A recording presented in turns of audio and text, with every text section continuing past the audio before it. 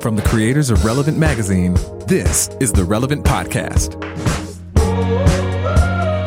I can feel it kick down in my soul, and it's pulling me back to earth. Let me know I am not a slave, can't be contained. So pick me from the dark and pull me from the grave. It's Tuesday, May 14th, 2019, and it's the Relevant Podcast. I'm your host, Cameron Strang, and here with me in our Orlando studios, on the ones and twos, our illustrious engineer, my brother, Chandler Strang. Hello. On the Skype line from Loverland, Virginia, Jesse Carey. Hello, hello. From Gatorland, Florida, Eddie Big Cat Koffolds. Cameron, I love you, man. I don't say it enough. He does not even know how to handle This one's that. getting off to a sentimental start. And Cameron, know I what to can do. see the level of discomfort in your eyes from the display of male-to-male affection. I do love you, but It's I would been never years. say it. I thought you didn't like me anymore. I thought we were going apart. It made me sad. This means a lot to me, buddy. Wow. Well, I mean, I love you too. I don't think it should. I think we're going to be fine. We're going to make it. I still love you. And from Nashville, Tennessee, author, speaker, podcaster, cowgirl extraordinaire. It'll be on her tombstone, Annie F. Downs. Good morning, gents. I feel like Annie should start going before me so that I don't mess up the show before Annie gets a chance to say No, hi. Well, it's just fine. don't say I you bring love us back random around. cast members in the middle of the introductions, and we'll be fine. Yeah, that's Well, right. a lot of love in this room. A lot of judgment from me to you guys, but a lot of love. A lot of love. So it's basically it's an extended Mother's Day experience. A lot of love and a lot of judgment. All here on this. Sitting in the duality of your own mom. Resting in the tension, just a real... Yeah. On Sunday, we took Brienne canoeing, and it was great, except you guys ever been to Blue Springs in Florida? Yeah, with all the manatees. No, I think I might be saying. cool. Oh, no, wrong Springs. That one's really nice. This is Gilchrist County. Okay. Yeah, no, that's different. And their Either way, slogan it's is meaningless to welcome. me, but Their slogan is welcome to the real Florida. Oh. And I will say that sounds there like a couldn't- warning. That sounds. Somebody spray painted it on the side of a mobile home, and that's Right. Yeah. You're gonna definitely see some hanging Confederate flags by people's picnics that they're having. There's gonna be a lot of different music playing pretty loud. Yeah. And let's just say the springs are where all the kids swim. Yeah. And you're just glad that there's 50,000 new gallons of water being pumped in there you every know- 30 minutes. Do you know the number one source of entertainment in quote unquote the real Florida? What's that? What? Standing around barrel fires. It's the most popular thing to do. Those old rusty barrels that there's just fires in. They're like eternal flames of hot garbage. That's the main. That's the main Eternal attraction. There. flames of Just hot stand garbage. around. So we just run and get our canoe and we just paddle away as quick as we can into the lovely wilderness because Right. this place is a barrel fire. Yeah. Unlike Blue Springs, which is about an hour from there, north of Orlando, Delightful. and you go there, it's a natural phenomenon. It's this weird part where this large river, the St. Johns River, has this like offshoot, and there's a spring there, and the water is such a temperature year round that it attracts manatees. And so Yes. it's this spot in Florida. You can go out on a dock and you can literally, as far as the eye can see, you can see hundreds of manatees. And Oh my gosh, you can be out in the water with them? No. That's very illegal. because they're endangered. And so every year, because it's Florida, it hits the news that somebody was arrested because they got their Bud Light coolers and they got a little, exuberant, and they jumped Yeah. in there and tried to ride the manatees. Great. Because they're My right gosh. there. Which I've spoken about at length on this podcast before. Yeah. It is ridiculous that that's against the law. If you can catch an animal in the wild and mount it, then it is your legal right. This is a God-given right. Did anyone not read Genesis? We are keepers of the garden. Dominion. They work for us. And when I say they, I'm talking about manatees, endangered or not. why they are is it there a- for our amusement. Why are you allowed to jump on the back of a horse or maybe of a cow, but you can't a manatee? It's a sea cow. You tell me the No, ethics. it's not a sea cow. Isn't there a different thing that's a sea cow? No, it's the sea cow. It's a sea cow. Cameron, you bring up a good point because Hard wrong on no that one questions the ethics of riding a horse, and it Right. objectively seems uncomfortable for the horse. Like you're right in the 100%. middle of its back. The thing is, if you're riding a manatee, you're basically weightless on there. You're underwater. If you're asking me about the ethics of it.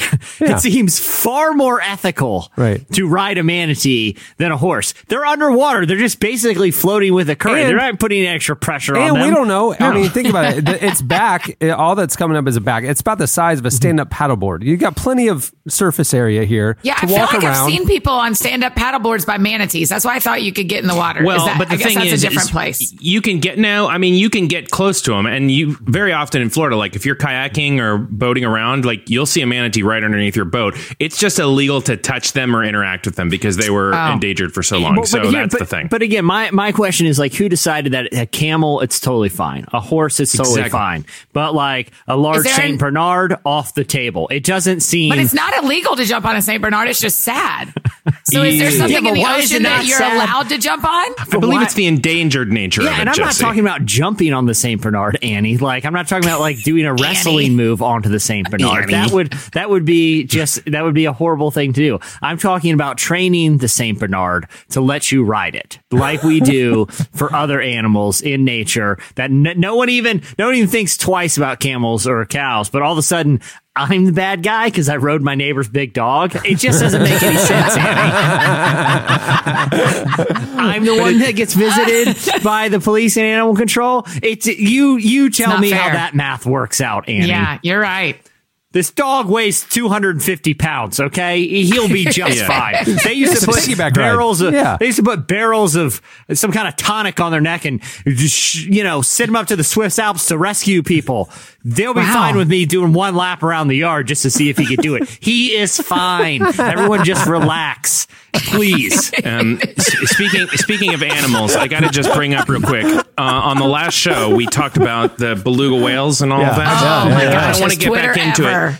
But the only way that I can, I need to tell people, you can stop sending me the story of a beluga whale pulling rescuing the iPhone. iPhone, because if it was that smart, it would have known that the iPhone was destroyed. So it doesn't prove anything. And please, everyone, stop sending them. Two things. It was the actual Russian beluga whale, spy whale that was caught. That's the whale. It had the harness on itself still. Yeah. So that's why it's noteworthy. Two, if it was an iPhone after a Series 8, it's water resistant. It's fine. It was helping. It was being helpful. I still don't think it proved. I mean, people are just really on their high horse about this. I've never gotten as many retweets thanks to a relevant podcast, or as many at replies thanks to a relevant podcast as I have that beluga whale who rescued an iPhone. Wow. Yeah. So we also don't want your mentions about why you can and can't ride St. Bernards. You can't stop us. We were put here and God created animals so that we could eat them and ride them. Read Genesis. That's basically the first part of the book there. Adam, all he's doing is walking around deciding which animals would be cool to ride on and then naming them arbitrarily. That's fine. We're designed to do this, people. And I'd venture to say that maybe the manatees evolved from that time to be ridden. Like as if there was some sort of like necessary paddleboarding function that had been overlooked the first go around. Right. And it's like, you know what, let's make an elephant and a cow go together and boom. Go together. And it's nature's paddleboard. Fin. Exactly. You can stand on its back, and who knows, it might be enjoyable for the thing. It makes like a shiatsu massage. Manatees. Nature's paddleboard. Nature's paddleboard. Your feet are shiatsu massaging it. It's happy. It's like happy. You got it in alignment. Like it had an itch for years it couldn't get to. You helped it It's out. win-win. We are completing the cycle by paddleboarding on a manatee. That's what I'm saying. Thank you. Who decided? Because if you ask Ken Ham and the people at the Creation Museum, we were saddling up velociraptors like 3,000 years ago. It's not a big deal. These animals, nature is a brutal, weird place. I'm sure they would like the companionship of having a human teach it to for this kind of union where you can use it as a source of transportation and friendship. I don't see what the big deal is. And I open my window and I hope you're listening, neighbor. The Saint Bernard, he's fine. Please relax. He was limping before I got on him. And this applies to Great Danes. This applies to any dog, by the way. I got on him. Yeah. Basset hounds, anything. We have a great show in store for you today. Coming up, this is great. Tony Hale joins us. Emmy Award-winning actor. He was in most recently Veep, which ended this past Sunday night, had its series finale. We talked to him about his career, his faith, and his process for overcoming anxiety and staying present. It's a fantastic conversation. It's coming up later. We also have a feature with Tony in the new issue of Relevant that you don't want to miss, but we have parts of that conversation today. That'll be fun. He's a great person. That's right. You've talked to him as well, huh? Oh yeah, and he's just like a really he like supports IJM, and you're just like, so you see him out on things with his IJM pin on, and it's just so like, hey, look. I will say, hey Eddie, I will say this. This is not. I didn't tell this to Eddie beforehand. The night I texted, we were I always chit chat with people, just get them comfortable beforehand, and Tony Hale informed me that he exchanged text messages with you that day, Eddie. So look at that, man. You're what? just. He also told me. Eddie, you're text friends with Tony Hale? Please don't be weird. Just please keep it not weird. He also, because I told him, we're chit-chatting, hey, where are you at right now? Blah, blah, blah. Where are you calling from? So he briefly lived in Virginia Beach, Tony Hale. He went to Regent University here. And there is down the street from us a nautical museum, which I remember when it opened when I was a kid. And it's called Nauticus. But they didn't do a great job marketing Nauticus, because Nauticus, it's impossible to tell what that means, And like the outside, it's like the architecture is like this big gray, like it's meant to be like Navy boat gray, right? And it has these big columns, but even though it says Nauticus on the side, it has no indication that this is like a children's naval museum. Oh, I literally thought it was a building where you go in there and they hug you because it's not a kiss. Oh boy! They handshakes, lots of handshakes. Really walked that all the way way to the end, didn't you? Not a kiss. You walked it all the way there. Just spent all that time. Slowly. It's a building of all the other options. So anyway, Tony Hale's like, what's funny is he's like, I lived there for a while, and I had my job was right when Nauticus opened. I was like, he was in like a theater class, and so they were hiring like performers at Nauticus. Remind you, this is like a children's museum centered on naval stuff. Like, you can go operate ships and stuff. So he is hired to be the greeter at the door that performs magic tricks for families coming in. And he's like wacky That's what doctor. Tony Hale did? Wacky Dr. So-and-so. And he was like, so I thought it was going to be a great job. So I got this job. And he's like, but no one knew what Nauticus was. And for some reason, everyone in the area assumed it was a water park. So my job became telling people that showed up with families and towels and inner tubes for a day at a water park that this is actually a naval museum. He's like, my job became every day just disappointing families who thought they were coming to spend a day at the water park. Oh my goodness. That is so funny. Yeah. So. Jesse, I had a conundrum this weekend. I thought of you. I almost texted you. I need your help. Okay. But then you thought, no, I'm going to save this for the pod. No, I didn't. It just occurred to me because we were talking about manatees and wood storks, and I have a lake problem, Jesse. Yeah. There, as you know, you've been there many times. There's a nice little fishing spot right behind my house. My house points toward this little spot that's good for fishing. Well, these two men have found it, and they have decided that every morning and every night, they want to sit in a little John boat directly in front of my house, probably 20 feet off the shore, just right there.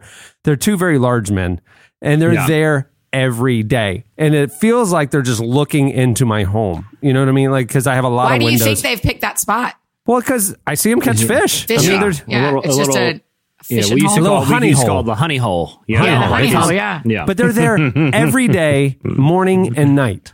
And it is like so disturbing because it's like you feel like a zoo animal being watched. You just do.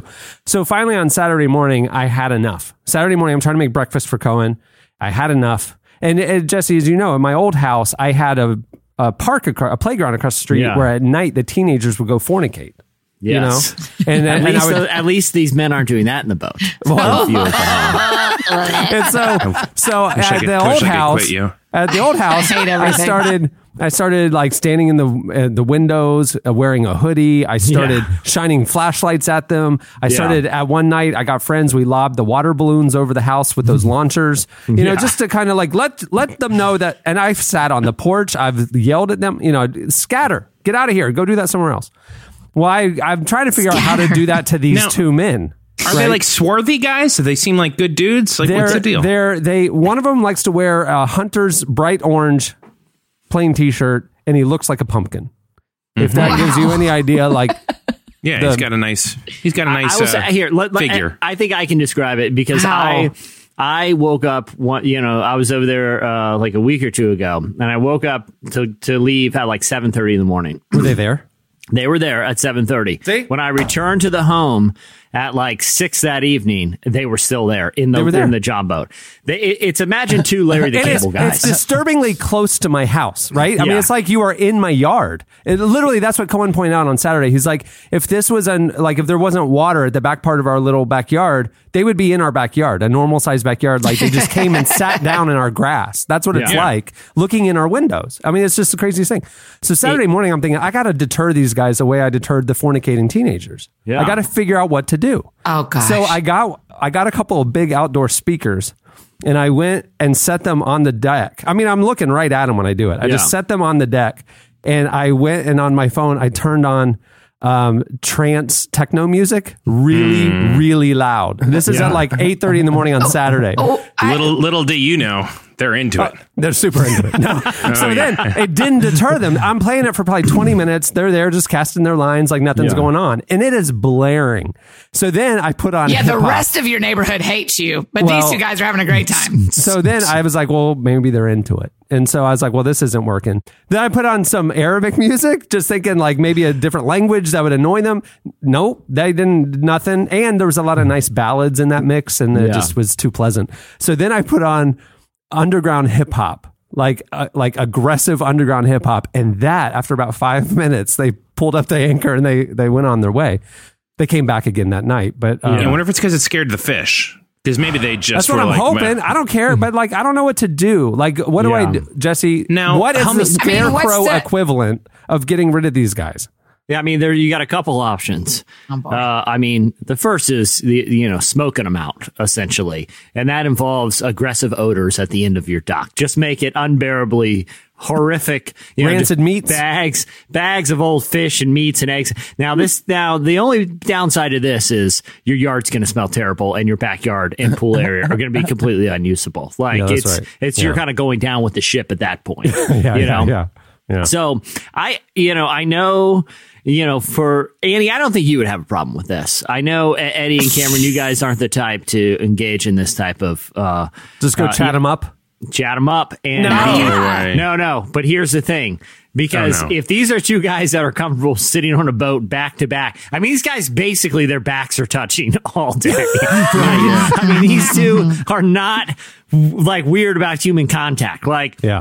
They spend their entire day after day, literally with their backs touching. And I've never seen them exchange words. They're just very comfortable in uncomfortable silence. Yeah, that's right. So your motive can't be to like get aggressive with them. You need to go out there and just be insanely annoying about the things that you want to talk about. Like as soon as you see them, guys, hey, and then, get to the point where they're like trying to avoid you. I think that's your only play here is to be really nice and super, super annoying. Annie, what are your thoughts about that? Yeah, this is going to be way unpopular, but why can't you just don't like them being there? Is there a conversation you can have where are they just blocking your view? No. It's like it's so uncomfortably close to my house, and my house is a lot of windows and stuff. It actually feels like an invasion of privacy. It's not like a normal boater out there or most of the fishermen every day in the morning. Well, the thing is, most of the fishermen, yes, but most of the fishermen will troll along and they'll be there for like a few minutes and they move on very slowly to another part. No problem.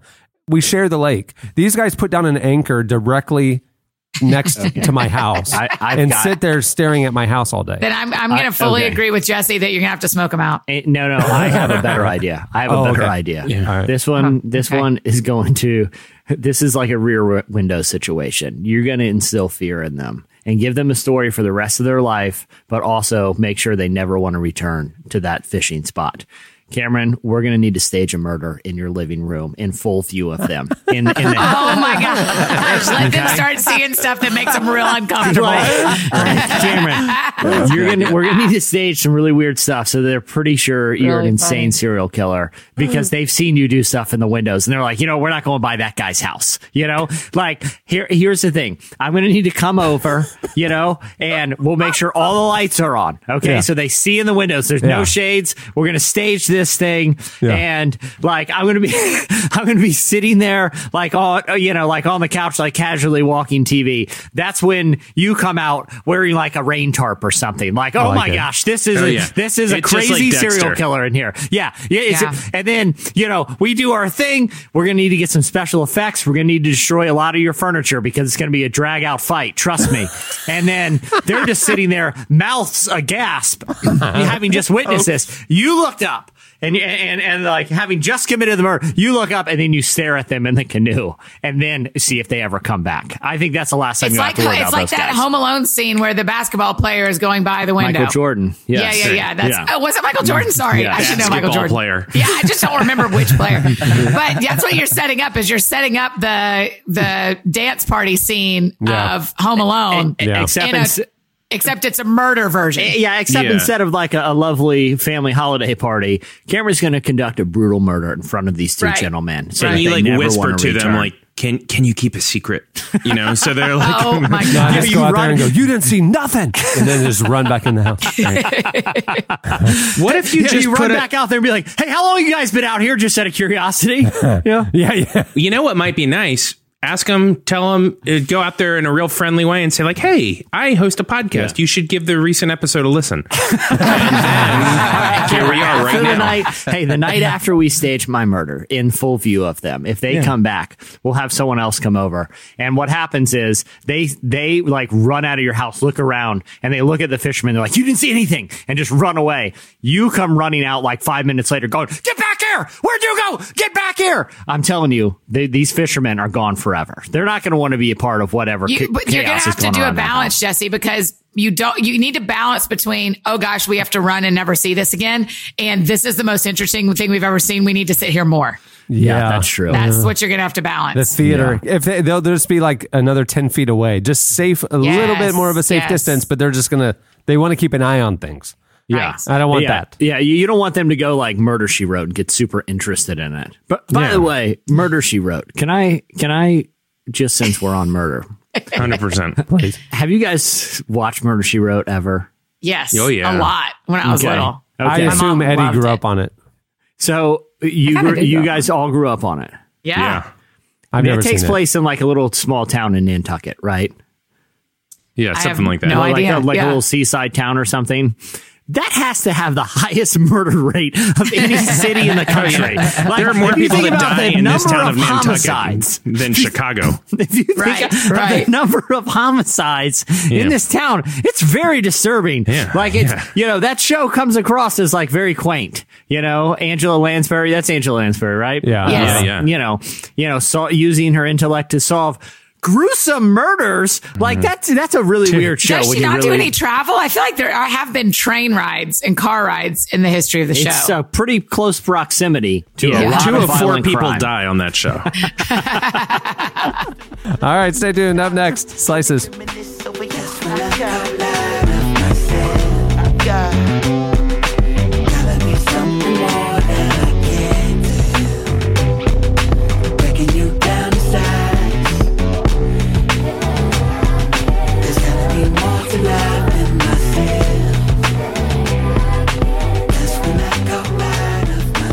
Hey, thanks for listening to today's episode. Real quick, before we get to Slices, I want to mention a few things. One, if you joined us a couple of weeks ago and joining the World Vision 6K for water, we want to hear from you.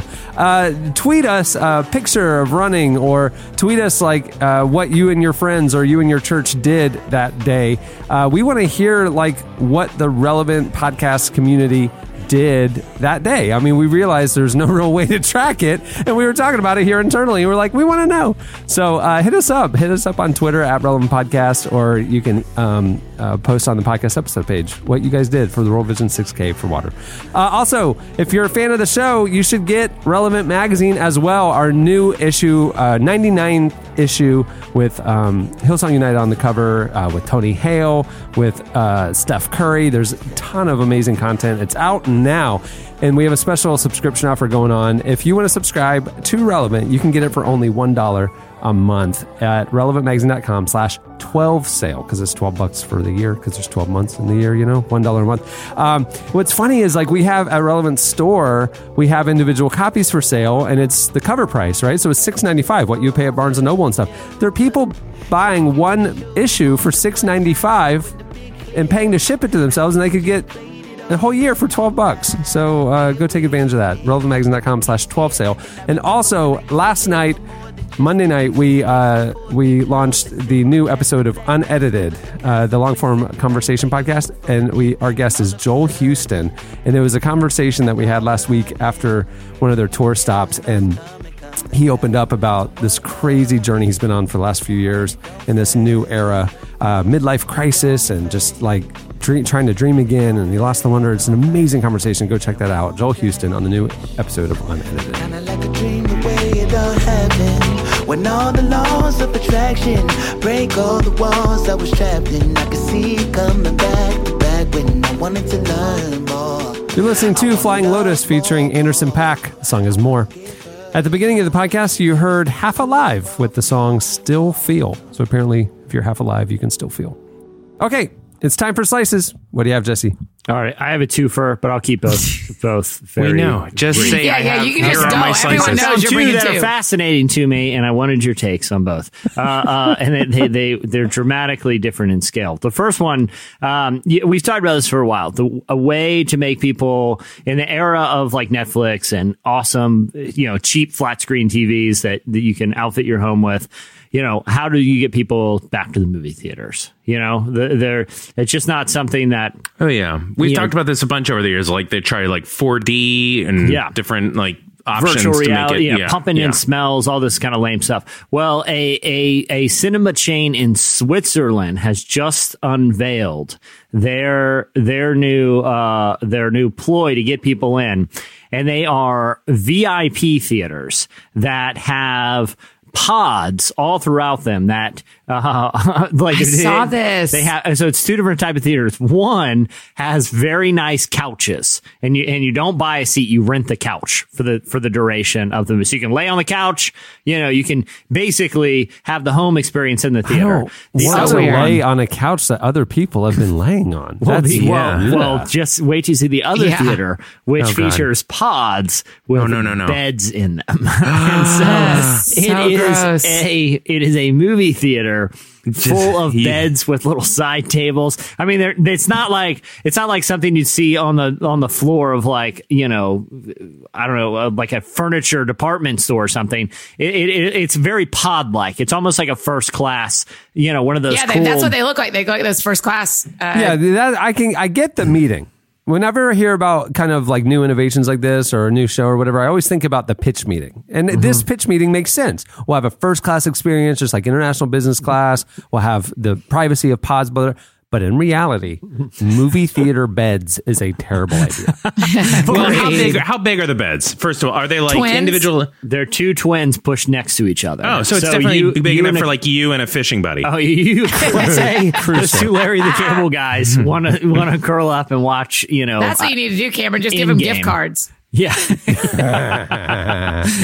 toss them out to them. So you could comfortably fit two people in these little bed pods. But the thing is, like, the sides are enclosed, but you can clearly, like, look around and see everyone else lying in bed around. Like, which is a little weird, is to be lying in bed, near strangers at the theater. But I will say, it's not that weirder when you think about it, of just sitting in as, like, if you go to, like, a sold out movie, you could conceivably, like an old school theater, be touching arms with a stranger. Like you're very, very close. Your body. No, listen, Eddie, at a sold out show, your body is inches from another human body. No, it's not. I was literally at a sold out Avengers last week, and I did not even come. It wasn't even in the scope of possibility that I would have touched the people on either side of me. I mean, I don't see how that's possible. Did you buy extra seats and and lay jackets down on them? Like, what was your? No, there was just a real clear, like when we sat down, we each had our armrest. We all knew whose armrest was whose armrest, and never the two shall meet. I mean, that's it. I'm just saying, it's very conceivable that you brush skin with a stranger at a sold out theater. And very that's possible? conceivable. It's possible. It's not very conceivable that you brush skin. It's plausible on a hot day if you're both wearing t-shirts and you sit down and one of you reaches for the popcorn and the other one puts his hand on the armrest. That's gonna. Yeah, I guess that first 8 minutes when you're sorting out whose cup holder is whose, there is a chance that skin could touch skin. Thank you. Oh, well, so anyway, so I'm just saying, like by comparison, laying in bed isn't that much weirder. Right. The only thing that I think is yes, it is. It is. Yeah. Yeah. How is it weirder? There's an intimacy level of a bed reclining than sitting in a seat like in an auditorium as people have done for hundreds and hundreds and hundreds of years. And I want to be, but we've evolved. We've come up with a better way, which is to lie comfortably on a bed. No. We're not watching gladiators out here, Cameron, in the Colosseum. We've evolved past that. We are laying casually in a delightful little bed pod. You know, I think it's superior. Well, I agree with Cameron. Besides the sanitation issue, the other issue, the massive overarching issue that I have to tread lightly on is typically a bed isn't what you lay down and watch a movie on. It's like you're usually like sleeping or like hanging out or whatever. Being married. Yeah. But you're not like, so it's like, it's just like a little too intimate, the whole thing. Yeah. Like, It's a level of watching movies. Or like cuddling up. Like, because they're not gonna, wait. It's not like the other half the bed is rented to a stranger. It's not like you're sharing the bed with. I know it's you and your moviegoer. fishing buddy. I know, but I'm saying I'm like not like staying at a hostel where my twin bed is touching their twin bed. Yeah, but what I'm saying is that they didn't just line all the beds up and make one giant bed and just say, all right, everyone go hop in it. They're bed pods. You don't have to lay in this like box. that idea. It's not like the theater is one elevated mattress. Like, that's not the idea Go here. hop in. It's one theater-sized mattress. But Cameron, to address your point, the CEO literally was talking with the Swedish television station and it said, because I think everyone asked the same questions, you know, but he said the hygiene aspect is very important to us and they are changing the sheets and the pillowcases after every show. It doesn't matter. Doesn't matter. Stuff can get through fabric. One, there's 18-year-olds changing those shirts and pillowcases. So there's already like, it's just gross. They're not going to pay attention. They're disgusting. Everything's disgusting. Second of all, you know, they're not changing the sheets. Well, I can barely not have panic attacks in hotels and I stay in them a lot. And I have to be like, they changed these sheets. No, I have to like block it. Do you carry a black light? No, I can't. You can't. I can't. You just, that would give you live the peace my of life mind. and know. I have to live my life and not know. It would give you the peace of mind that you see. No, it wouldn't. It absolutely wouldn't. Well, Or the lack thereof. I mean, one or the other. It would confirm your suspicions or give you peace of mind. One or the other. You would know where to not lay. You would where avoid do I that sleep area. if I start knowing how every hotel? Yeah. Well, Annie, where do I sleep? You would know where to step, where not to step, and where to. Okay, I'm going to lay on the left side of the bed because there's not. It revealed that it was clean. I will tell you where to sleep in a movie theater that has beds because you shine the black light on one of those bad boys and you're like, okay. I'm just going to assume that this bed was covered in butter from popcorn and just not worry about it because it is the butter from the popcorn. I didn't even think about that. It is that. Stained up, and I'm just going to assume this is popcorn butter and just get cozy. Plus, the other problem is that I would have, and the reason I would not like this idea is because if I watch a movie after like noon, I'm gonna fall asleep or I'm gonna have to push real hard to finish the whole thing. Yeah. If I was horizontal and even at a 7 o'clock movie and like Avengers starts, I'm not even past the opening credits, and I have just spent $30 on a nap. Well, the snoring. I mean, think about the sound pollution. The snoring, the whole thing. Well, Eddie, it actually costs $50 for a movie ticket. At this theater. Yeah, it's an expensive nap. So, anyhow, good idea, Sweden. Well done. Speaking of good ideas that involve technology, did you guys see Jeff Bezos had his big press conference last week? Yes. He said a lot of insane things about going to the moon, and I feel like Jeff Bezos, who's now the richest human in the history of the planet, has lost touch with reality. The shine is off. In the last year, it was like, wow, this guy's like incredible, and now more and more, it's like he's gone down a path where he's gone from practical things like delivering packages through drones to now he wants to make enormous rotating habitats that are going to float through space and house humanity when Amazon factories take over the terrestrial Earth. Like, so, the press conference started off normal enough where he was talking about Amazon stuff, and then he talked about wanting to go to the moon. Then he unveiled this cool spider robot thing called Blue Moon. Did you guys see the Blue Moon? It's basically like an egg with spider legs that he's going to land on the moon, and it's going to have a crew. And eventually he's going to send people up there, and he wants to get water at it. So this is where it starts getting more and more ambitious.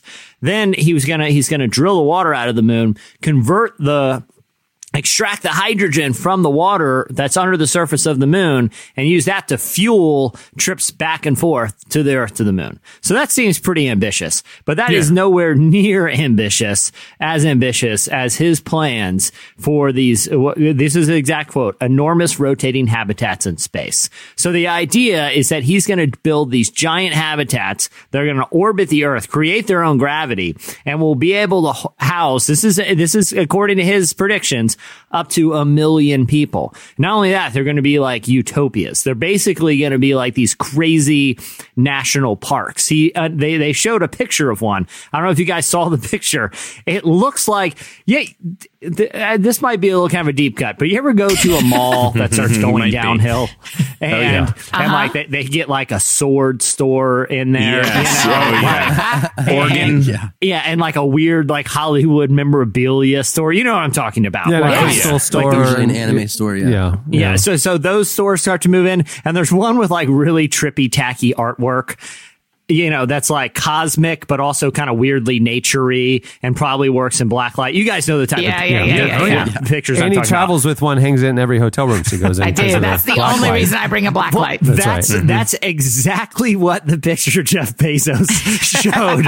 It is at the Amazon thing of this floating habitat. It is a mountain range with mist and waterfalls and everything, with a deer on the side of the cliff, but there is like this big space object floating above it, and like a weird cube and outer space all the way around. It is the trippiest thing ever. But this is what, Jeff Bezos says is the future of humanity. These floating, big nature parks that are going to, float above the Earth, and rich people like him will live on.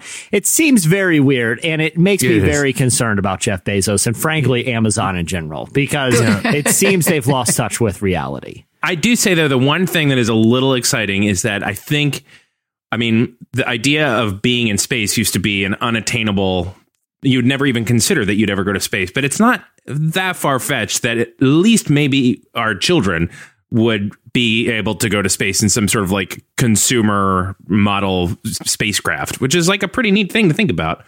Oh, I think it'll be faster than that. 20 years. You do? Yeah, go to space in an economically sustain, like a vacation. I think it'd be within 20 years. Absolutely. Yeah, it seems really cool. I feel like I'm. Do you think it's interesting that we are doing more? I think about this sometimes when I can't fall asleep. That we know less about the bottom of the ocean than we do about space. Right. I like that we have decided to go up and out versus stay here and keep going down toward the middle. I just think that's interesting. Is that some sort of psychology thing? I don't know. I think about it when I go to sleep. I just think, how come we know so much about outside, but we have never made it to the very bottom of the ocean? Yeah.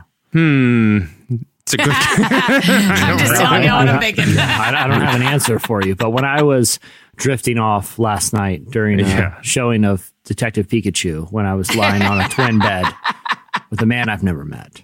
I started fellow fisherman.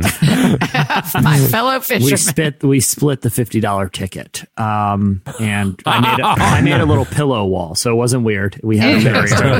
It was totally fine. And I gotta be honest, I wasn't thinking about this at all, Annie. I was not thinking about the floors of the ocean. I just wanted to let you guys know that building a pillow wall at the theater on these beds is an option if you're a little weirded out by sharing a twin bed with a stranger. It's just that you have to. The idea of touching a stranger, like that's why I typically will never wear shorts in public, because the idea of my leg rubbing up against another man's leg unhinges me. What do you do at the beach? What? What do you do at the beach? Well, but now we're in like outside. We've got acres. We're like we're really. Where are you going? Where that's even gonna happen? Like, yeah, just think about like walking through a store or something, and you gotta like brush up against each other on accident. No, the idea of my leg touching another person's leg is like a real what kind deep of store phobia. would you be going to? What kind of store? How close are you nuzzling up to people that your legs might touch? That's a weird thing to freaks touch. me out. It's not like your arms would flail out. Your legs don't flail out. That's all very fascinating, Eddie. Yeah, I'm not just jump kicking around the store. Like that's just not gonna. It's like Eddie, when he's like leaving the aisle to go back into like the main little supermarket highway, he just sticks a leg out just to make sure no carts are coming. Literally, the leg would be the last part of your body that would touch another human. I know, but to me, I was going to say it's the worst, and I guess it's not, but it's the worst of all the feasible parts. But it's not. It's the least feasible. We got to move on. I can't even. I just can't picture you shopping in Gap and that guy shopping in Gap, and somehow your legs touch. Like your bare legs. I would unhinge. Listen, I don't know if anyone is in this dressing room. I have three options: to knock on the door, to lean down and look under there, like to see. Or stick my bare leg in and just start swinging it around. Let's try to feel them out. Oh my goodness! Like sticking your arm into a hole or something. Just feeling what's down there with your leg. Like I'm noodling for catfish. I'm just gonna jam my leg in the dressing room and start kicking around and find out if anyone's in there. I love talking gotta about try on these chinos. Yeah, and then just swing it around. All right, what do you have, Eddie? Well, Chandler's going to help me out here. Oh, now who is this? Have you ever heard this song? Oh, listen, this is beautiful. Happening? This is Lyle Lovett. I mean, come on. I'd go out on the ocean. This is great music. Okay, do we want to listen to the whole song, or should I tell you why this song matters? Yeah, tell us why this song matters. So this is Lyle Lovett, great country artist. He's been around for a long, long time. He put out the seminal 1989 album, Pontiac, one of my favorite albums of all time. So apparently he was playing in Texas a couple of weeks ago, and there was a woman in Texas who saw that the Love It or Leave It tour was heading to her beloved hometown.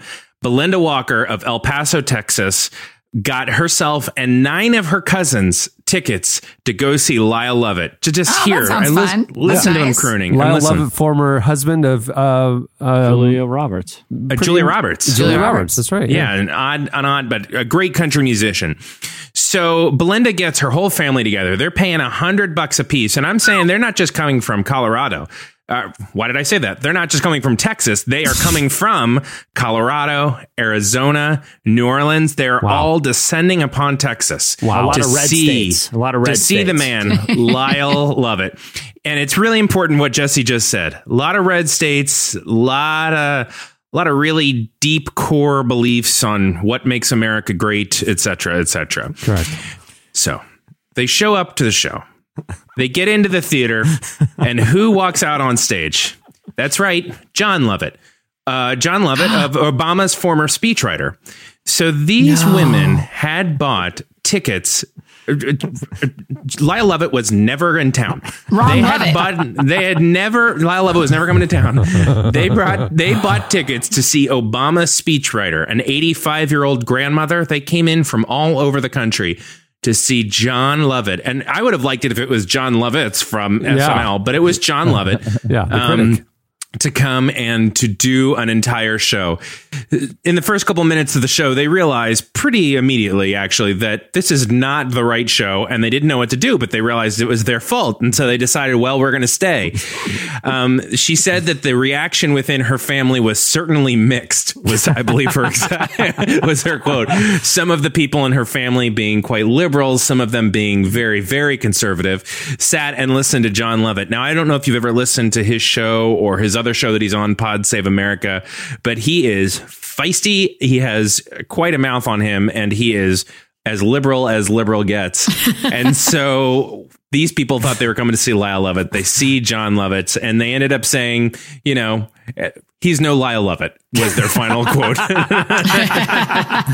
they left. So this is more of just a PSA to all my friends. If you enjoy Lyle Lovett, which I'm sure so many of our listeners do, we have a huge Lyle Lovett contingency. Yeah.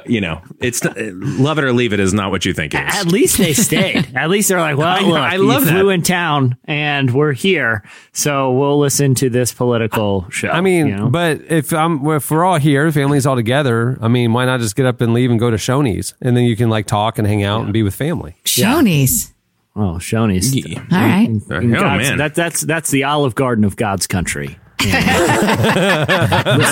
everyone. That is another slogan. I've written it out. A theater full of beds. We'll all just curl up, talk about the night, and or rewatch Endgame together. So. All right, what do you have, Annie? Well, I'm bringing a slice today about something I like very much, which is talking about friendship. This is some new research that came out about people making friends. And you guys, experts say that most Americans have 3 friends for life, 5 friends they want to hang out with alone, and 8 friends they like but don't want to spend any time with. The average American has 16 friends and has not made a new friend in 5 years. No new friends. The peak feels right. age, I like it. well, here's the interesting thing. The peak age for making friends is College. actually 23. Yeah, that feels right. 23, like the year Yeah. after college. That's Yeah. usually when you really. Yes. 23 to 24 was, to me, the hard part because you're in a new city. Yeah, But you you've have been- to make new friends. That's You're true. you're forced into situations that make you meet new people. That's true. It was just hard because in my experience, I was on a residential college campus for 4 years, Yeah. and friends are built in. It's like, oh, Right. you want to go down to the gym, you just yell down the hall and somebody comes with you. You want to go to Walmart, somebody goes with you at 2 a.m. You know, what I mean, it's just like Right. you're always with friends. Right. And then I go to a new city and I'm in an apartment by myself, and I'm like, how do you meet people? You know? Right. It's also weird that the on average, I think it's the average American, I think is the study, hasn't made a new friend in 5 years. That seems really strange to me. I mean, I thought so too. I've made new friends. But I mean, in if 5 you think years. about it, if you're kind of going through, if your circumstances haven't really changed in the last 5 years, so same job, same church, same whole thing. Like, where are you being exposed to new people? But I mean, neighbors. That's you though. You're riding their dogs. Well, I That's mean, how you meet them. Right. If you have kids or family, like their friends, like you don't ever hang out with a family member like, hey, so and so for my work's coming along. It's like, oh, I never met him, but yeah, whatever. We'll hang out, watch a game or whatever. Like that's No. And the whole parents of friends. I mean, like I'm fine to do a play date for the kid, but I'm not trying to make friends with the parents. I mean, what if they're cool? What if they're like? What if you have a lot in common hit the with them? crossroads again with Jesse, and he just I just doesn't find understand. it weird that you guys aren't, like what's wrong with making friends with someone who lives in close proximity that it might have things in common with? I mean, honestly, I'm good. Like I'm fine. Right. Okay. So this is the other thing is I think he's been on the podcast before, but preacher John Mark Comer is talking about this. I saw it on his Instagram just this weekend, talking about how after you hit midlife, kind of your purpose for friendship changes.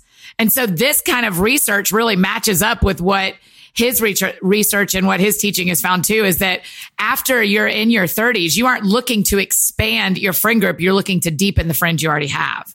And so it's not that you're trying to make new friends necessarily or meet new people unless you move, unless you get a new job. You want those 16 friends that you call your actual up close friends. You want those relationships to be deeper, not wider. Do y'all find that true in your life? I find that really true in my life. When does it shift? Like, I mean, because in your 20s, it's more about making more friends, and you're saying in your 30s, it shifts. Like, what about your 40s and 50s? I don't know the actual year, the like exact age John Mark is talking about, but what his teaching was about how to follow Jesus well in your middle life. And so he just kind of did a graphic about your early life and your later life. And so I don't know the actual age. That just seems kind of like a false dichotomy to me, though. Like, it doesn't seem like it's either deepen the relationship with my existing friends or make new friends. It seems like both of those can happen at the same time without really any conflict to each other. Yeah, I don't know that's true. Except that they take time. Right. So that's a thing is I find myself having deeper friendships with many fewer people because there's just like there's not enough time to do like in college. It was like, yeah, sure, let's hang out. Like, because whatever, you're doing the same thing tomorrow. You have nothing but time.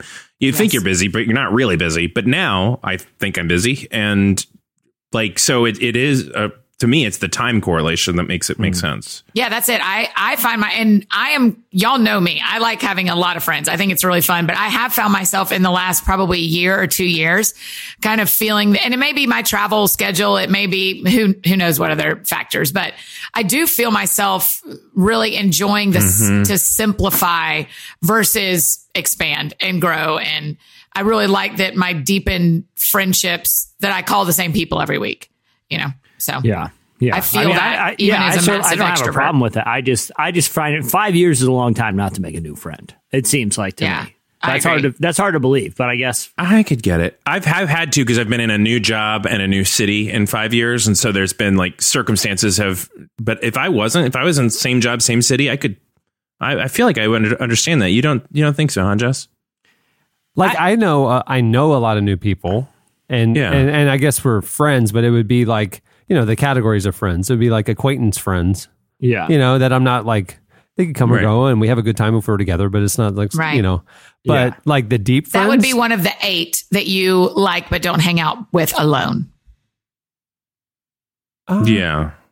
Well, going to Magic games though, I'll hit up a lot of like acquaintance friends, like, hey, you want to go to Magic game? That kind of thing. So we do hang out, but I mean, it's not like. But that's the it may go difference 6 months and not really talk or see each other. Yeah, I was gonna say that's shoulder to shoulder friendship, not eye to eye. You know what I mean? That's right. It's like we're back to back. We will meet. Or back to back. Where you're sitting with your back touching another man's bare back, Larry the Cable Guy style, fishing in front of your house. Right. Before We're not you doing witness that. a gruesome, shocking. Very shocking murder. Seemed very elaborate. A lot of very theatrical too. The screams. That's interesting. very The whole strange. deepening thing, though, I agree with that, Annie. Like, it's like, because we have limited time, and it's like, well, what's the point of this? You kind of want to get past the surface level, and you want to. That's interesting. How many deep friends would you all say you have? You said they were like 2. Most people have like 2. The research is 3 deep, lifelong friends, 5. Let me find it again. 3 deep, lifelong friends, 5 that you spend one-on-one time with, 8 that you would that you like but don't spend one-on-one time with. Yeah, that feels about right. See, I go my 3 and my 5, but then my 8 is like way wider than that. Like, it's like, oh yeah, I'm friends with 40, 50 people that I would gladly hang out with. Yeah. But the 3 and the 5. The 5 thing was interesting. I was talking to Carl Lentz for a podcast once, and I said to him, I go, like, who's got you? Like, you know what I mean? A lot of times, a lot of these guys get isolated, and there's surrounded by yes men or whatever. But like, who's got your back? Who are you turning to? Who are you talking to all the time? And he goes, well, they say that you need 5 good friends, and he goes, are you one of them? I go, yeah. He goes, okay, then I have 5. I'm good. That kind of thing. And it was like, but that was the first time I heard the 5 friend thing. Yeah. And it's very true. Like, we are very intentional about like keeping up with each other and like, I got you. Are you okay? That kind of stuff, it's interesting.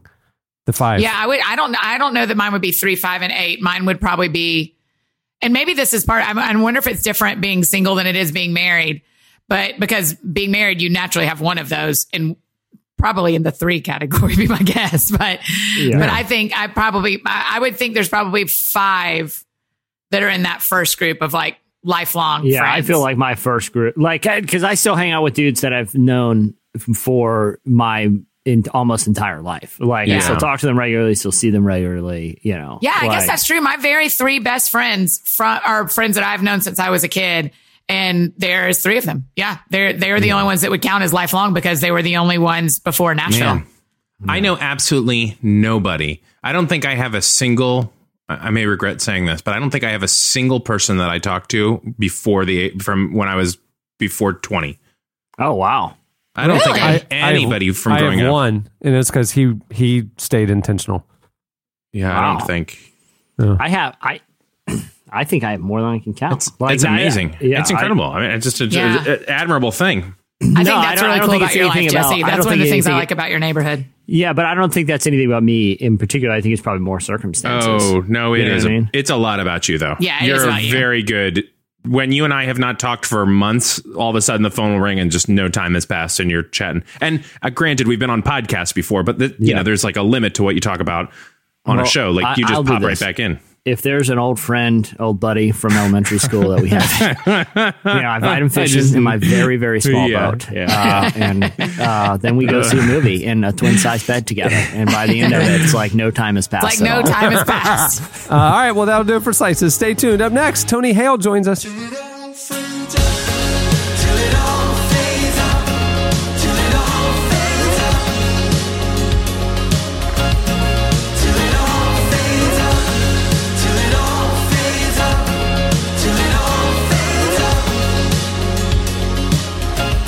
Listening to Valley. The song is A Phone Call in Amsterdam. Well, one of the most important things we do for our health every day is brushing our teeth, yet most of us don't do it properly. Quip is a better electric toothbrush created by dentists and designers. Quip was designed to make brushing your teeth more simple, affordable, and even enjoyable. People brush too hard, and some electric toothbrushes are too abrasive, so Quip's sensitive sonic vibrations are gentle enough on your gums. And up to 90% of us don't brush for a full 2 minutes or clean evenly, so a built-in little timer pulses every 30 seconds on your brush to remind you when to switch sides.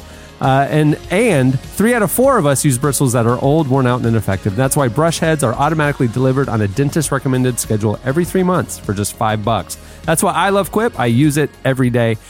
And that's also why they're backed by over 20,000 dental professionals. Quip starts at just $25, and if you go to getquip.com/relevant right now, you get your first refill pack for free with a Quip electric toothbrush. That's your first refill pack for free at getquip.com/relevant. Well, this weekend marked the series finale for HBO's award-winning political comedy series Veep, which co-stars this week's guest, Tony Hale, who won 2 Emmys for his role as Gary Walsh on the show. Along with Veep, Tony also reprises his role of Buster Bluth in the new season of Arrested Development on Netflix. Stars in the upcoming Toy Story movie, is featured in the latest season of A Series of Unfortunate Events, and will soon bring his children's book, Archibald's Next Big Thing, to Netflix. Ton going on. We recently spoke to Tony about his faith, how it informs his career, his battle with anxiety, and how to find redemption in broken characters. You recently talked to him, Jesse, right? Yeah, it was a really great conversation. What's interesting is, he's a guy who's been really successful. But the other side of success is you always stay busy. And especially in that industry, it's one of those things where you're always kind of looking for your next thing. So I wanted to ask him about that, about what he felt about, being able to be present. And what it's like when you never really officially, quote unquote, arrive, even though you get a lot of success. Here's what he had to say. I talk about being present so much because I suck at it. I'm not good at it. So that's why I talk about it so much. But I think I do little things like, this is post-therapy, by the way. I can't take credit for this. This is having a really good couple of therapists. But it's like little tools like, I'll touch things around me like a table or a blanket or something just to kind of ground myself. I'll find myself being like, all right, right now, I'll mentally be like, right now I'm talking to Jesse. That's where I am right now. Just to always remind myself of where I am. And I have to do that 100 times a day. Huh. So it's like stuff like that. Because if I don't, my default is being checked out. My default is being somewhere else. It's more of a challenge to be where I am. So it's like a real daily choice for me. That's something that I don't know about you guys, but I feel like I can relate to that a lot. Like I feel like I'm always thinking about the next thing so much so that I'm often not present, Oh, well, and then it says like you just start to lose. You're like, oh man, that was like a week ago, and then you realize it was 3 months ago, and you're like, man, I am just ticking through these days too fast. I have to somehow slow this whole thing down. Yeah, I struggle with that. Like life's a blur. Like weeks go by, months go by, and you're like, what? But I feel like I lived with.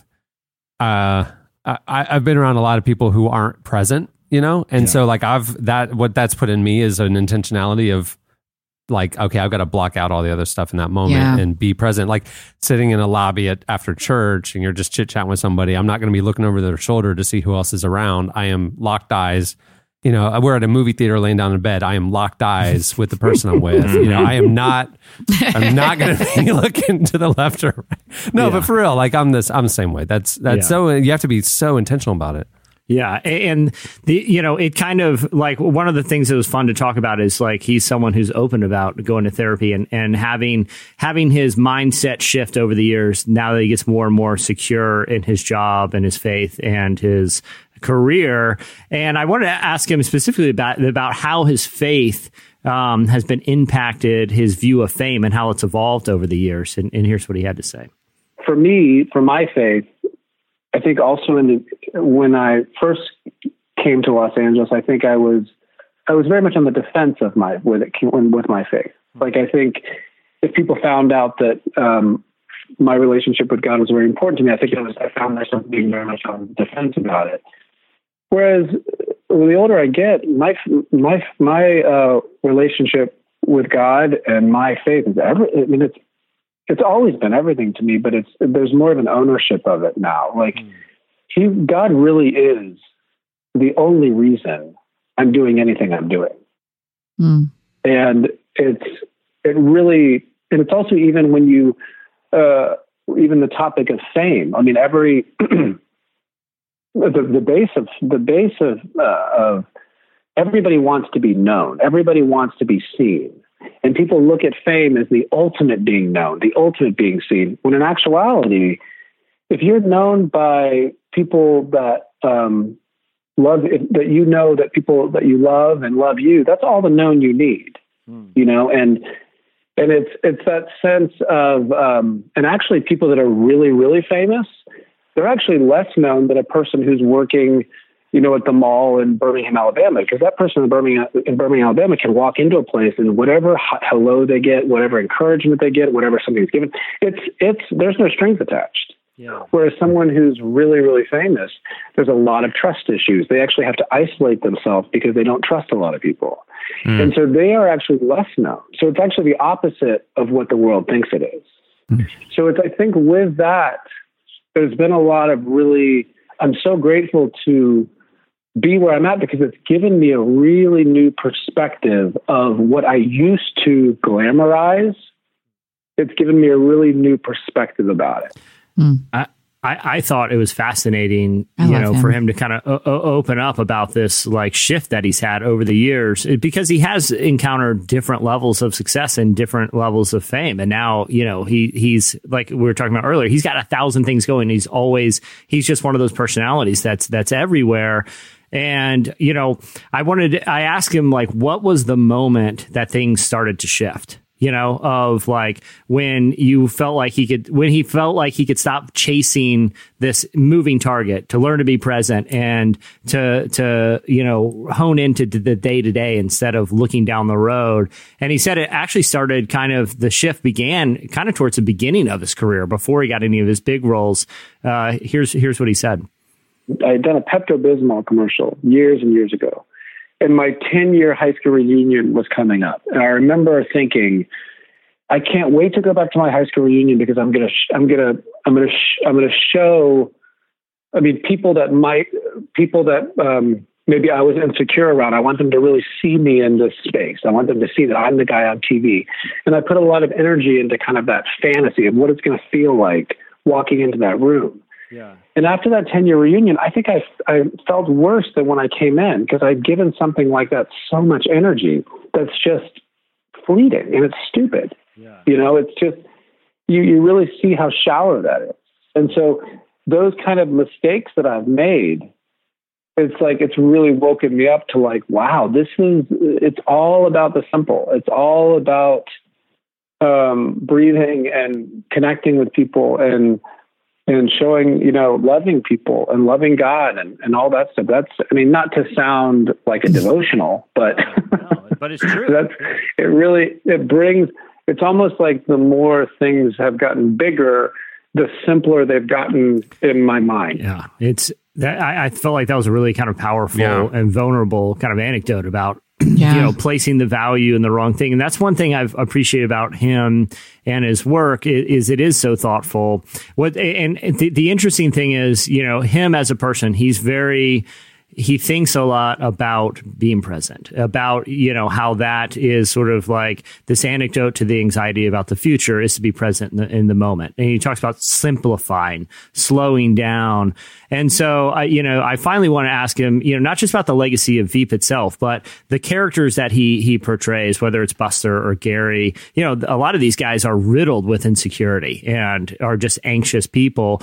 And why playing a character like Gary or even some of the other characters on Veep who are mostly terrible people, why they have kind of a role in what could be seen as like even, quote unquote, kind of redemptive entertainment. How can a show about terrible people actually point to bigger truths? And here's what Tony said about that. I think what I would love to see as a legacy is, and you see this a lot with a lot of shows throughout the seasons, I think there's been this constant theme of you reap what you sow. And Selena is an awful person. She's a very broken human being who is all about herself and only wants the most attention, the most power.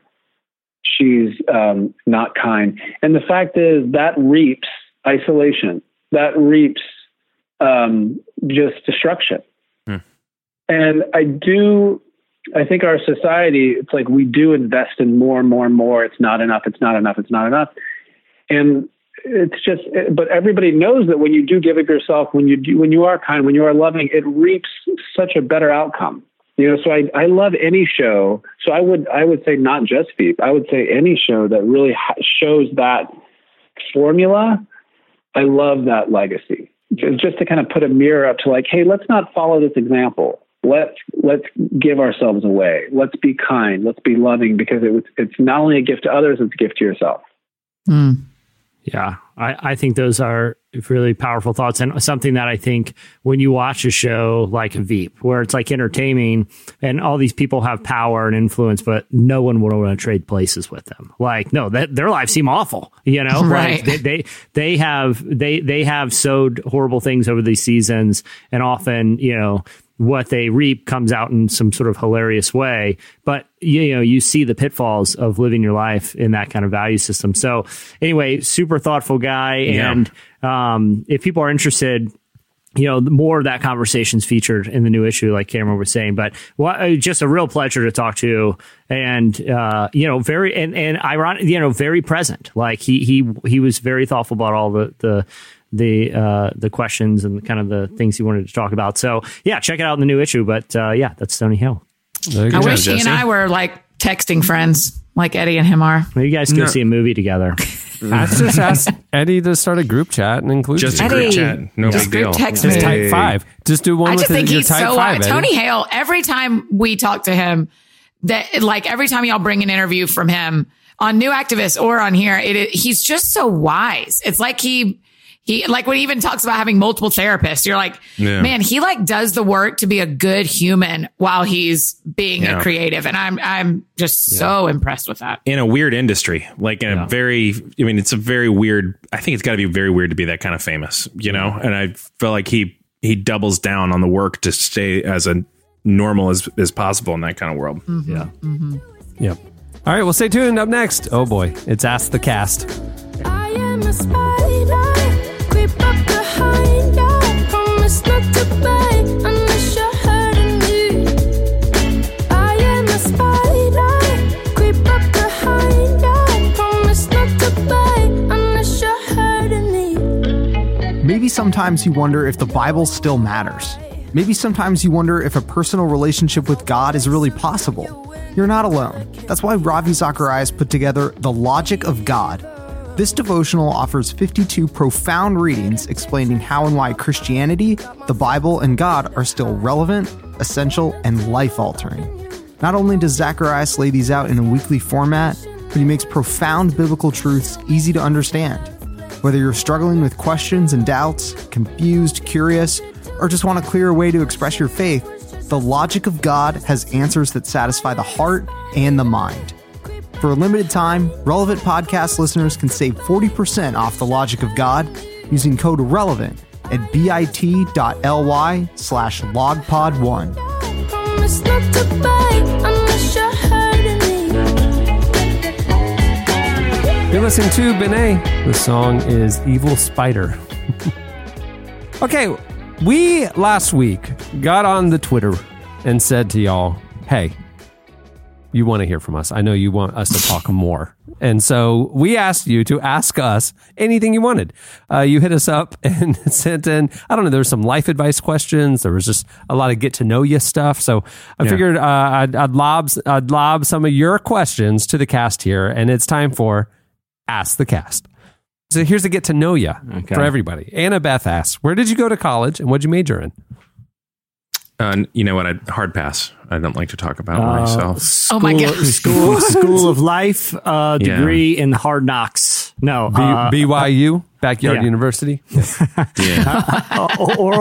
Oral Roberts University in Tulsa, Oklahoma, with a major in mass media communications and emphasis in journalism. So there you go. Oh. What was your minor? Because we had the exact same degree.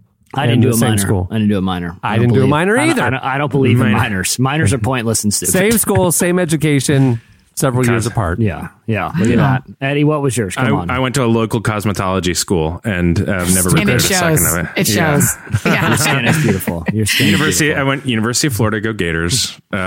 Studied basically sociology, family, youth, and community science is what it's called. And then Asbury Seminary, got my MDiv in counseling. So there you go. I can't believe you haven't talked about the fact that you went to Florida and now you're back in Gainesville as a grown-up.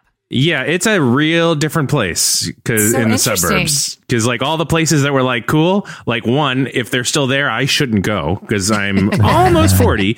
And then the other thing is most of them are gone because, it's been 20 years. Right. Yeah. So it's different, but it is good to be back. Sweet Florida. Annie, what's your college and I degree? went to the University of Georgia, Go Dog Sick'em, and I studied early childhood education. Sure you did.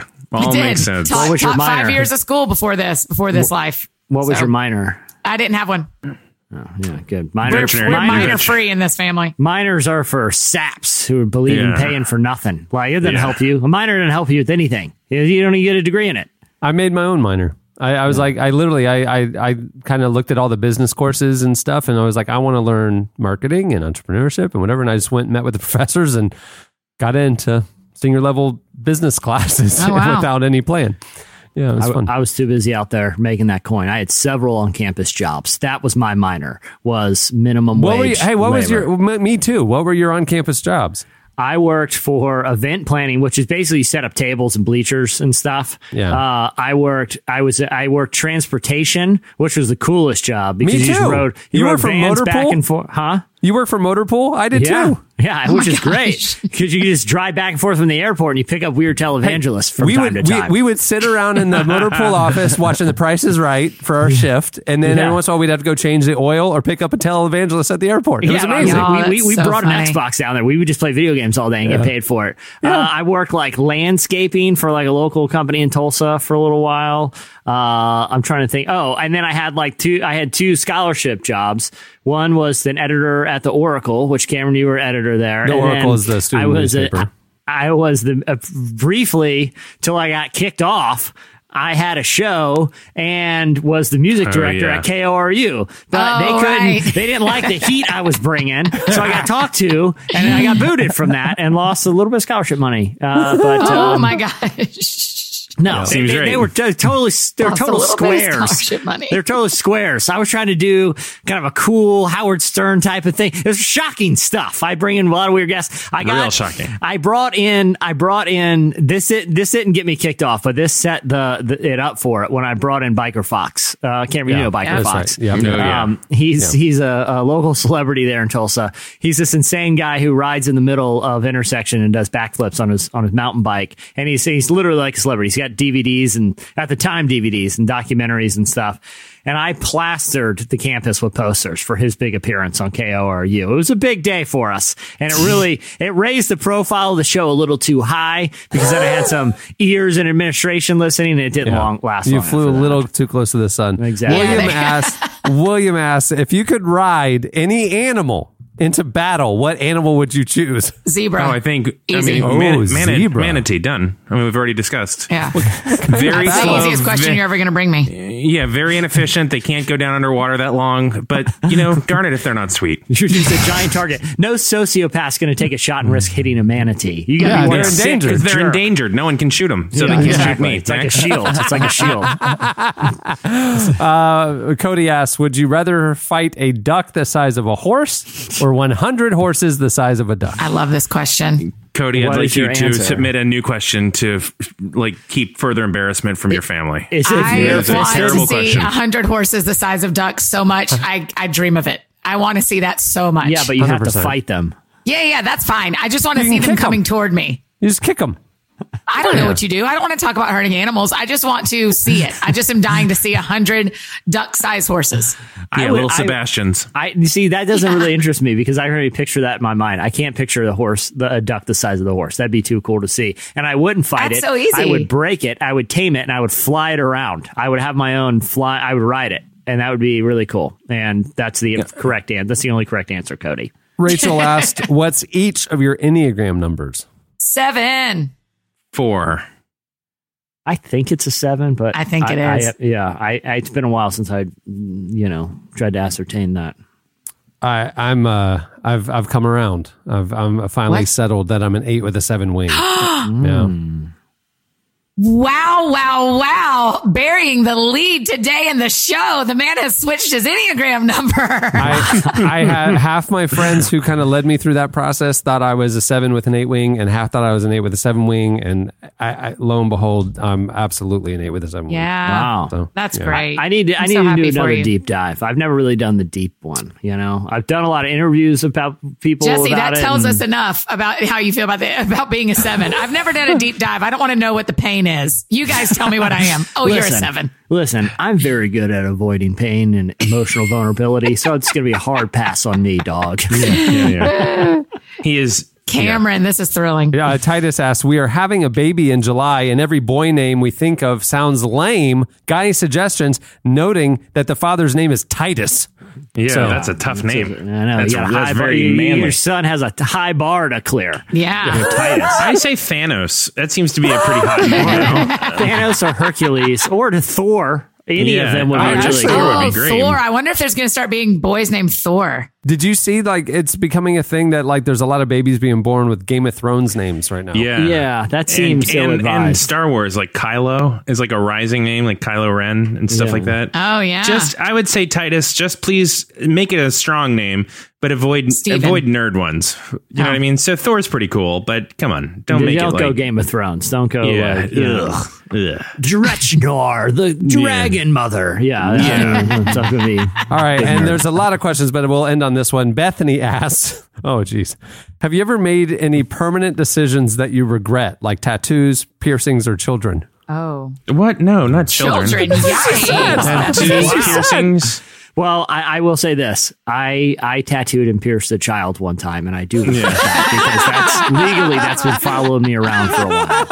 That one's hard to get expunged. So I want to keep this one general because I don't want to hurt. By the way, it's weird that they ask about that. That's what they were asking, right, Cameron? Did you ever tattoo and pierce a child? Because it was I think that's what Bethany was wanting to know. Yeah, Bethany, I'll keep my answer kind of vague because I don't want to hurt feelings. But I think almost 7 years ago, I agreed to do a one-off on this podcast, and no matter how hard Still I try, I keep coming back. So I don't know. It's a complex thing. really been chasing you down all these years. Annie, what is your permanent regret? I don't have one. I don't have a permanent Oh, one. I have some Annie. I have some very ones that were fixable. Like what? Oh, Let's hear a fixable one. I regretted buying a Toyota Camry in college because it wasn't as fun as I wanted it to be of a Yeah, car. I was going to say that's a horrible decision. A Toyota Yeah, Camry. so I didn't love having a Camry, but I drove it until it died because I paid it off. Were they out of minivans, Grandma? Cameron, what's yours? I can't think of any permanent ones, but I mean, regret stuff I've said or something, or, in hindsight, decisions were dumb in business or whatever, but, not permanent. Life moves on. Keep going. Yeah, that's it. That's what I told that kid's. That's what I told that kid's mom. And she just needs to get over it because when he's 18, if he wants to get it removed, he can. That's what I told Needs to lighten up. Well, thanks everyone who sent in questions. There were a lot. Yeah. Maybe we'll get to more next week. Yeah, I kind of hate answering questions, but I like that one. That was nice. So good questions. Well, many thanks to Tony Hale for joining us. Remember to follow him on Twitter at Mr. Tony Hale. And go check out all the millions of things he's doing this summer. He's a very busy man. Yeah. Also, make sure to check out the profile, the feature we did with him in the new issue of Relevant. If you haven't picked up a copy or subscribed, you can actually view the magazine, view the article at relevantmagazine.com as well. Hey, thanks to World Vision for sponsoring the show over these last couple of months with the World Vision 6K for Water. Remember, if you took any pics or had any info about what you and your friends did for the Global 6K for Water, let us know. Hit us up on Relevant Podcast on Twitter, or email us or post on the episode page. Also, thanks to Quip for making the episode possible. Remember, Quip starts at just $25, and you can, if you go to getquip.com/relevant right now, you get your first refill pack for free with a Quip electric toothbrush. There you go. Okay, well, on that note, we'll wrap things up. I'm Cameron Strang. I'm Chandler String. I'm Jesse Carey. I'm Eddie Koffoltz. And I'm Annie F. Downs. We will see you on Friday. Have a great week, everyone. I can feel it kick down in my soul, and it's pulling me back to earth. Let me know I am not a slave, can't be contained. So pick me from the dark and pull me from the grave. 'Cause I still Thank you for listening to the Relevant Podcast. If you like what you heard, be sure to leave us a review on iTunes. Check out other shows from the Relevant Podcast Network in the podcast section at relevantmagazine.com. And while you're there, browse exclusive podcast merchandise at our online store. Make sure to subscribe to Relevant Magazine. Info is available at relevantmagazine.com/subscribe. So when I lose my gravity in this sleepy room, drifting as I dream, I'll wake up soon to realize the hand of life is reaching out to rid me of my pride and call allegiance to myself. I can feel it kick down in my soul, and it's pulling me back to earth. Very shocking murder. Seemed very elaborate. A lot of very theatrical too. Those screams. Very, very, very strange. Relevant Podcast Network.